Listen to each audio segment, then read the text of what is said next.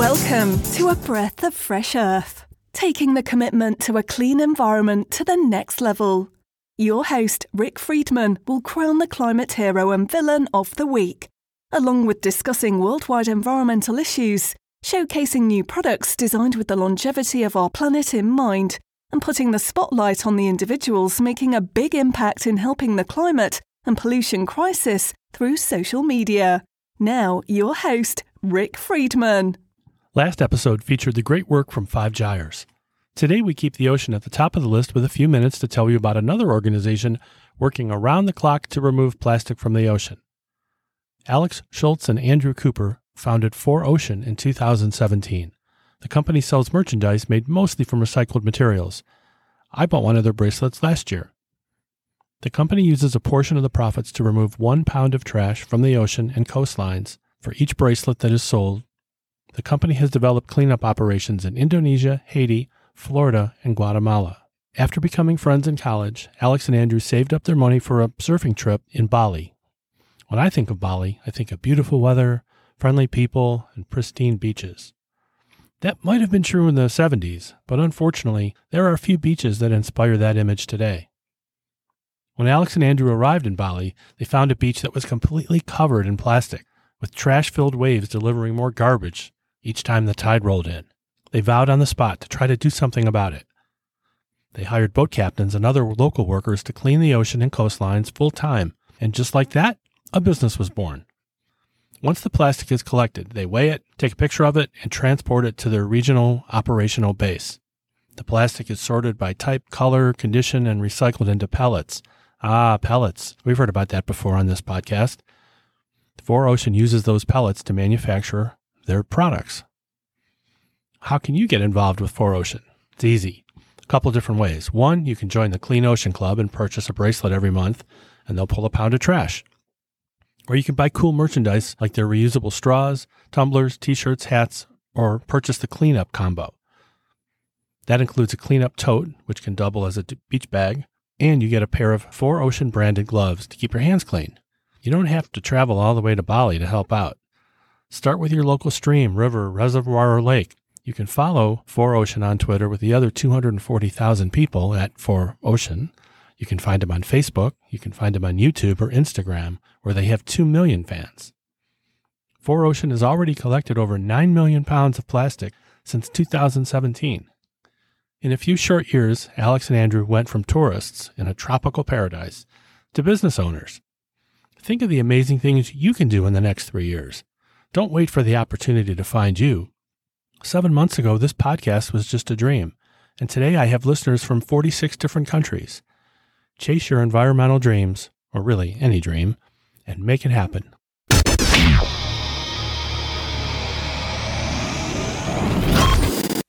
Bill Nye, affectionately known as Bill Nye the Science Guy, graduated from Cornell University and worked as an engineer for the Boeing Corporation for many years. He applied 4 times to get into NASA's astronaut training program, but was not accepted. Nye won a Steve Martin lookalike contest in 1978 and started doing stand-up comedy. While at Boeing, he spent the day designing jet navigation systems and did stand-up comedy at night. Nye aspired to be the next Mr. Wizard. That's a little bit before my time, so I had to look it up. It was hosted by a guy named Don Herbert, and his persona on the long-running television show from the 50s and 60s, Herbert taught children the science behind ordinary things. Don Herbert is not to be confused with the cartoon from the early 60s called Tudor Turtle, who tried many different tasks, always failing and begging for help, yelling, Help me, Mr. Wizard!" What a perfect background for Bill Nye to become America's favorite scientist, at least until Dr. Fauci came into prominence. Many of you know Bill Nye the Science Guy, a television show he hosted from 1993 to 1998. It was designed for youngsters, but I have to admit, I enjoyed the show as much as my kids did. Nye made science entertaining and accessible. The show received 23 Emmy Awards, and it won 19 of them. If you have Netflix, you can find Bill Nye Saves the World. It's got celebrity guest speakers and experts that join in on different discussions. Nye turned his talents to the Planetary Society, a group founded in 1980 by Louis Friedman. No, not my grandfather, Louis Friedman. He owned a dry cleaners company and was not a scientist, although often he said his love for me was strong enough to send me to the moon. Also part of the original Planetary Society was Bruce Murray and Carl Sagan. Nye is the CEO of the society, which boasts 50,000 members across 100 countries. The Planetary Society introduces people to the wonders of the cosmos. You can find more about Bill Nye at BillNye.com and join his 6 million followers on Twitter at Bill Nye. Facebook group has over 3 million followers. I'll leave you tonight with this quote from Bill Nye from May 12th, 2019, when he was a guest on Last Week Tonight with John Oliver. I'm going to beep out the really bad words in case the young ones are listening on the show. Nye said, "I've got an experiment for you. Safety glasses on. By the end of the century, if emissions keep rising, the average temperature on Earth could go up another 4 to 8 degrees. What I'm saying is the planet's on beeping fire. There are a lot of things we could do to put it out. Are any of them free? No, of course not. Nothing's free. You idiots, grow the beep up. You're not children anymore. I didn't mind explaining photosynthesis to you when you were 12, but you're adults now, and this is an actual crisis. Got it? Safety glasses off. Mother blankers." It's time for the Climate Hero of the Week.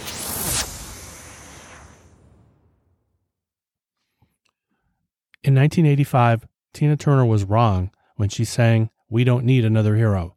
We need lots of heroes." And this week we're talking about Gloria Boulos. Former United States Vice President Al Gore awarded Nigeria climate change activist Gloria Boulos the Alfredo Circus Memorial Green Ring Award at the 44th Climate Reality Leadership Corps Global Training. The Green Ring Award is presented to outstanding climate reality leaders who have demonstrated an exceptional commitment to their role as climate communicators and activists. Ms. Boulos is the founder and executive director of Bridge That Gap, a Kaduna-based non-government organization. Bridge That Gap focuses on education, empowerment, and environment by reaching out to children through schools on issues bordering on child mentorship, health, hygiene, girl-child education, educational materials to support learning for children and persons with disabilities, climate change, and other environmental issues.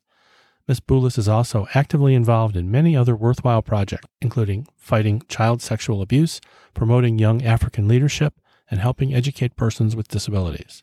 You can find her at gboulos on Twitter and at bridge_thatgap and at AfricaCRP. Congratulations to an outstanding human being. Now it's time for the Climate Villain of the Week. You know the drill. If there's a hero, there's a villain.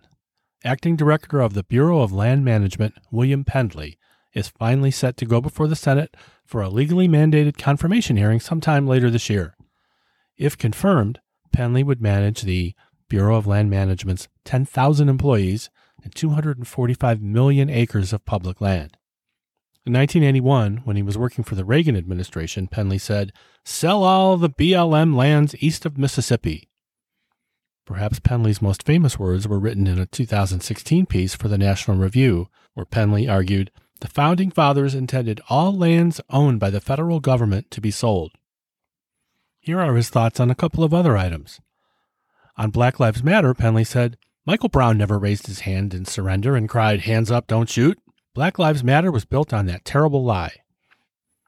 Pendley has insulted Native Americans, immigrants, the LGBTQ community, Muslims, and for our purposes here today, climate change, saying despite the total absence of credible scientific evidence, the media is convinced and is attempting to convince us that we have global warming, an ozone hole, an acid rain, and all of it is man's fault. But let's give Pendley a break. He said that back in 92. A lot has changed since then. Maybe he's learned. I don't think so. Pendley recently tweeted multiple times, attacked climate activist Greta Thunberg, comparing climate change to unicorns because neither exist, and calling climate science junk. In April of 2019, as a blizzard threatened Colorado, Pendley said, 69 degrees and sunny today. Sky is falling tomorrow. Hashtag climate change is real, not. Mr. Pendley, please go away. Thank you for tuning in to... It's been a few months since we've heard from our ace reporter Wheezy McWeeklung. He was feeling pretty good here for a while during the lockdown. Back in June, Wheezy was enjoying the clean air in Fiji. We sent Wheezy to Delhi, India, where the air quality index It's an extremely hazardous level. The PM10 was 792. Goodness, how do people even leave the house when the air is that dangerous? Toss in a pandemic and things are really not going well in Delhi. But our reporter Wheezy is a real trooper and won't let a pandemic or thick air filled with pollution stop him from doing his job. Wheezy, how you doing, buddy? Oh, darn it. Well, that's unfortunate. Wait a second. Wheezy's sending his report in via text messaging. Let me just opening right now. Hold on. Dear Rick, sorry for the coughing fit. It's hard to breathe here. Can you send me back to Fiji? LOL. At least he hasn't lost his sense of humor. And he continues. Things are bad here. I'm on the north side of the city. Tons of traffic and everyone is wearing a mask. I'm not sure if they're doing that because the air is so bad or because of the pandemic or both. The air in the United States isn't too bad today except for Seattle, Montana, and New Mexico. I heard reports that people still aren't wearing masks. OMG. Crazy, right? Well, I got to get to my next location. The air in Fiji is super clean today with an air quality index of 16. I'm wondering if they're accepting Americans. Wheezy, out.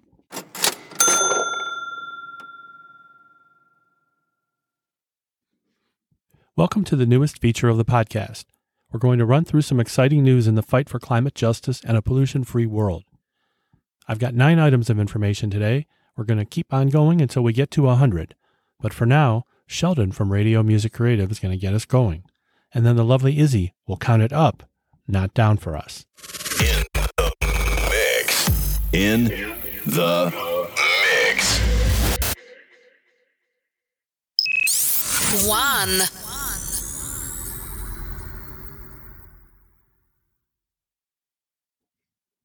Let's start with an app you can download for free. It's called Earth Hero.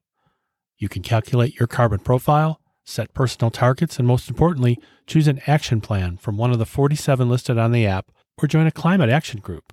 All ages are welcome. You want to help? Download the app and get started. Number 2.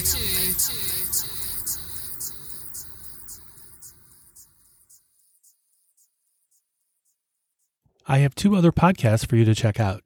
The first one is called South of 2 Degrees, and the host is Brian Barnes. It's definitely worth your time.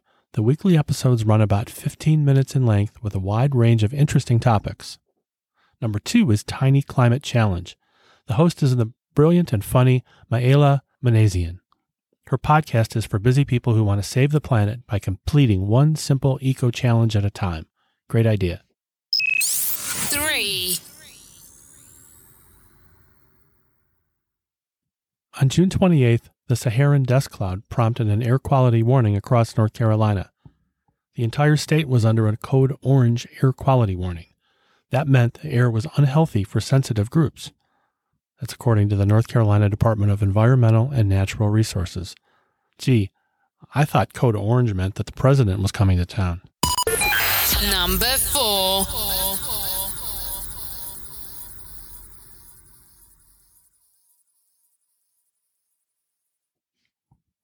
It's getting even tougher for kids in Chicago to play baseball this year. On top of COVID-19, the city has another problem. A week after beginning remediation of the soil at Hedgewich Little League Field, where high levels of arsenic and lead were discovered, the Environmental Protection Agency announced that preliminary findings show the nearby Hedgewich Babe Ruth Field has high concentrations of manganese, a metal that can cause neurological damage. The Hedgewich, Babe Ruth, and Little League fields sit to the south of the Watco Terminal and Port Services, which stores and handles bulk solid material including manganese-bearing alloys, and to the west of the newly designated Shroud Superfund site, where the former Republic Steel stored and dumped slag material between 1951 and 1977. Kathy Fox, a Hedgewich Babe Ruth board member, said she was shocked manganese was all that they found on the field. We're a dumping ground, Fox said of the heavy industry and accumulated pollution in the area. I often refer to us as the land that time forgot, citing the area's high rate of cancer. 5.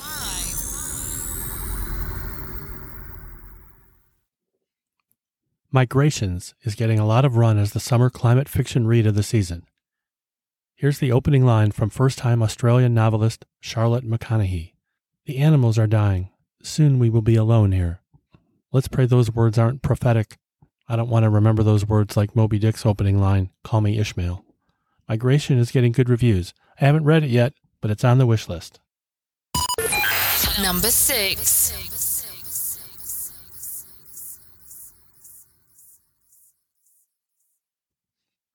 The Japanese ship MV Wakashio hit a coral reef along the southeastern coast of Mauritius on July 25th. High winds and waves pounded the ship, causing it to crack and spill at least 1,000 tons of oil into the surrounding ocean.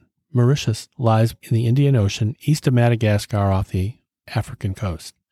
Wildlife Foundation manager Jean-Hugues Garden said, "The ship is showing really big cracks. We believe it will break into two at any time, the maximum within 2 days." The good news is that as of August 12th, reports are coming in that says the remaining oil in the tanker has been safely removed.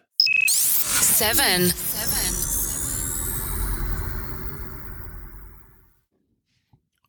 Who had 2 giant oil spills on their 2020 bingo card?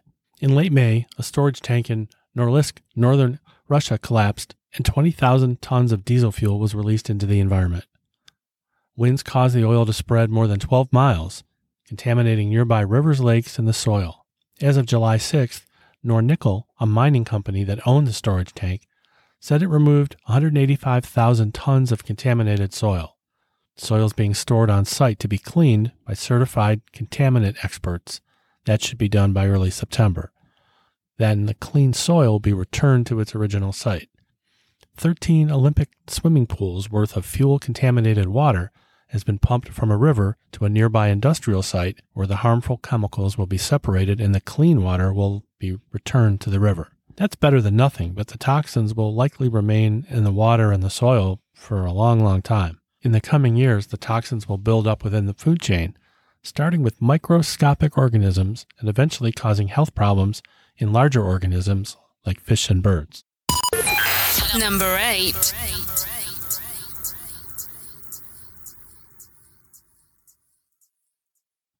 Have you ever sat around and said to yourself, "You know what we're missing? More methane. Yeah, we need more methane released into the air." Well, I've never said that, but the EPA must feel that way because they're rolling back another Obama-led environmental protection meant to curb air pollution and slow the climate crisis.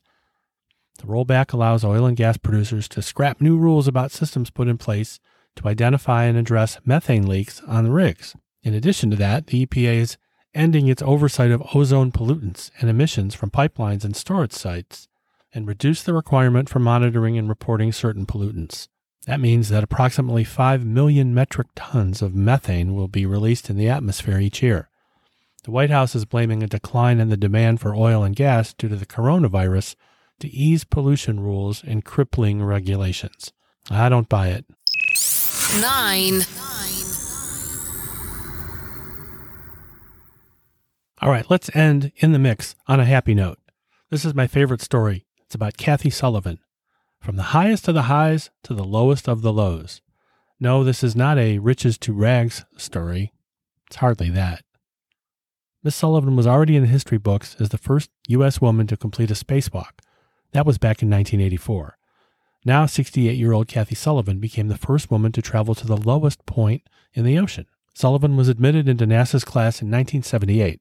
It was the first recruitment drive that brought women into the astronaut ranks. In October of '84, Sullivan made history when she became the first American woman to walk in space. When she left NASA in '93, Sullivan went on to serve as chief scientist at the National Oceanic and Atmospheric Administration, and later as its administrator under President Obama. Enter Victor Vescovo, a former naval officer and investor who spent years and millions of dollars on technology to take people underwater to the depths of our planet. Sullivan had been to space, and now it was time for a woman to reach the bottom of the ocean called the Challenger Deep. It's the deepest part of the ocean, part of the Marianas Trench.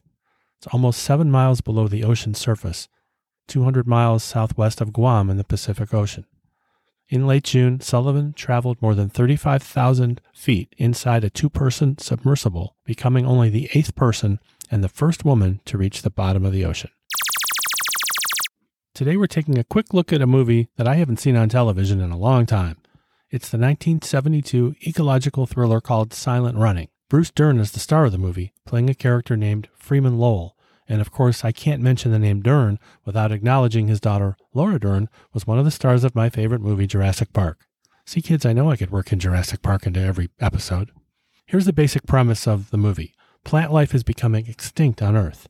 Lowell is a resident botanist on a spaceship that contains the last specimens of plant life on Earth. The spaceship is part of a fleet orbiting Saturn. Lowell takes care of the plants for an eventual return to Earth and reforestation of the planet. Lowell is one of the 4 crewmen aboard, and he carefully maintains a variety of plants. Lowell spends most of his time in these large biodomes within the spaceship, cultivating the crops and attending to the animal life. The crew of the ship is ordered to blow up the domes that house the plants and trees because the domes are going to be used for commercial service. Lowell is not going to stand for that. Chaos ensues, and Lowell gets help from his 3 service robots named Huey, Dewey, and Louie to save the plants. Lowell kind of loses it at the end of the movie, talking to the vertically challenged robots like they are his children. I won't give away the ending. I think right now the only way to watch it is to rent it or buy the movie. The movie has a modest 6.7 rating on IMDb. Silent Running isn't a great science fiction film.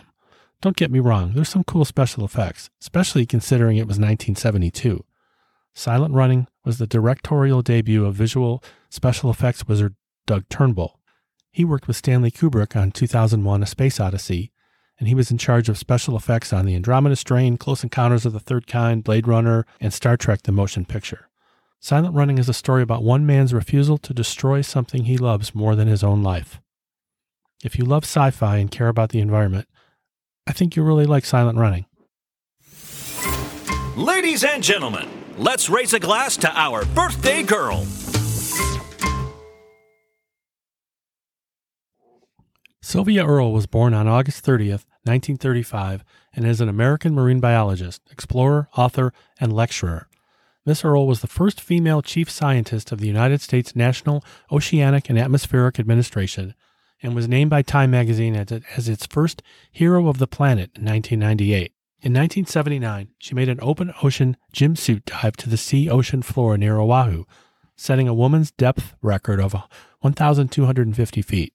A gym suit, spelled J-I-M, is a diving suit designed to maintain interior pressure despite the exterior pressure. It eliminates some of the dangers associated with deep diving. You could describe it as a human-shaped submarine. In other words, the diver doesn't need to decompress when exiting gym after a dive. Earle was called upon to lead several research trips during the Persian Gulf War in 1991 to determine the environmental damage caused by Iraq's destruction of Kuwaiti oil fields, and she consulted during the Deepwater Horizon disaster in the Gulf of Mexico in 2010. She is sometimes referred to as Her Deepness. That's a cool nickname.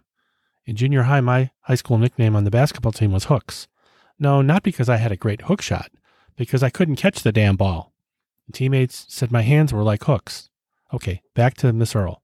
You can learn more about her if you subscribe to Netflix and watch the documentary titled Mission Blue. It focuses on Earle's life and career as her Mission Blue campaign to create a global network of marine protected areas. Among her many awards and honors, Miss Earle was awarded the National Audubon Society prestigious Rachel Carson Award, a premier award honoring distinguished American women environmentalists. She also won the Carl Sagan Award for Public Understanding of Science, the Walter Cronkite Award, the United Nations Champion of the Earth Award, the Perfect World Foundation Award, and the Conservationist of the Year in 2017. Wow, pretty heavy resume. You can learn more about her at missionblue.org. Follow her on Twitter at Sylvia Earle. You won't be alone. There's 135,000 other people that are following her too.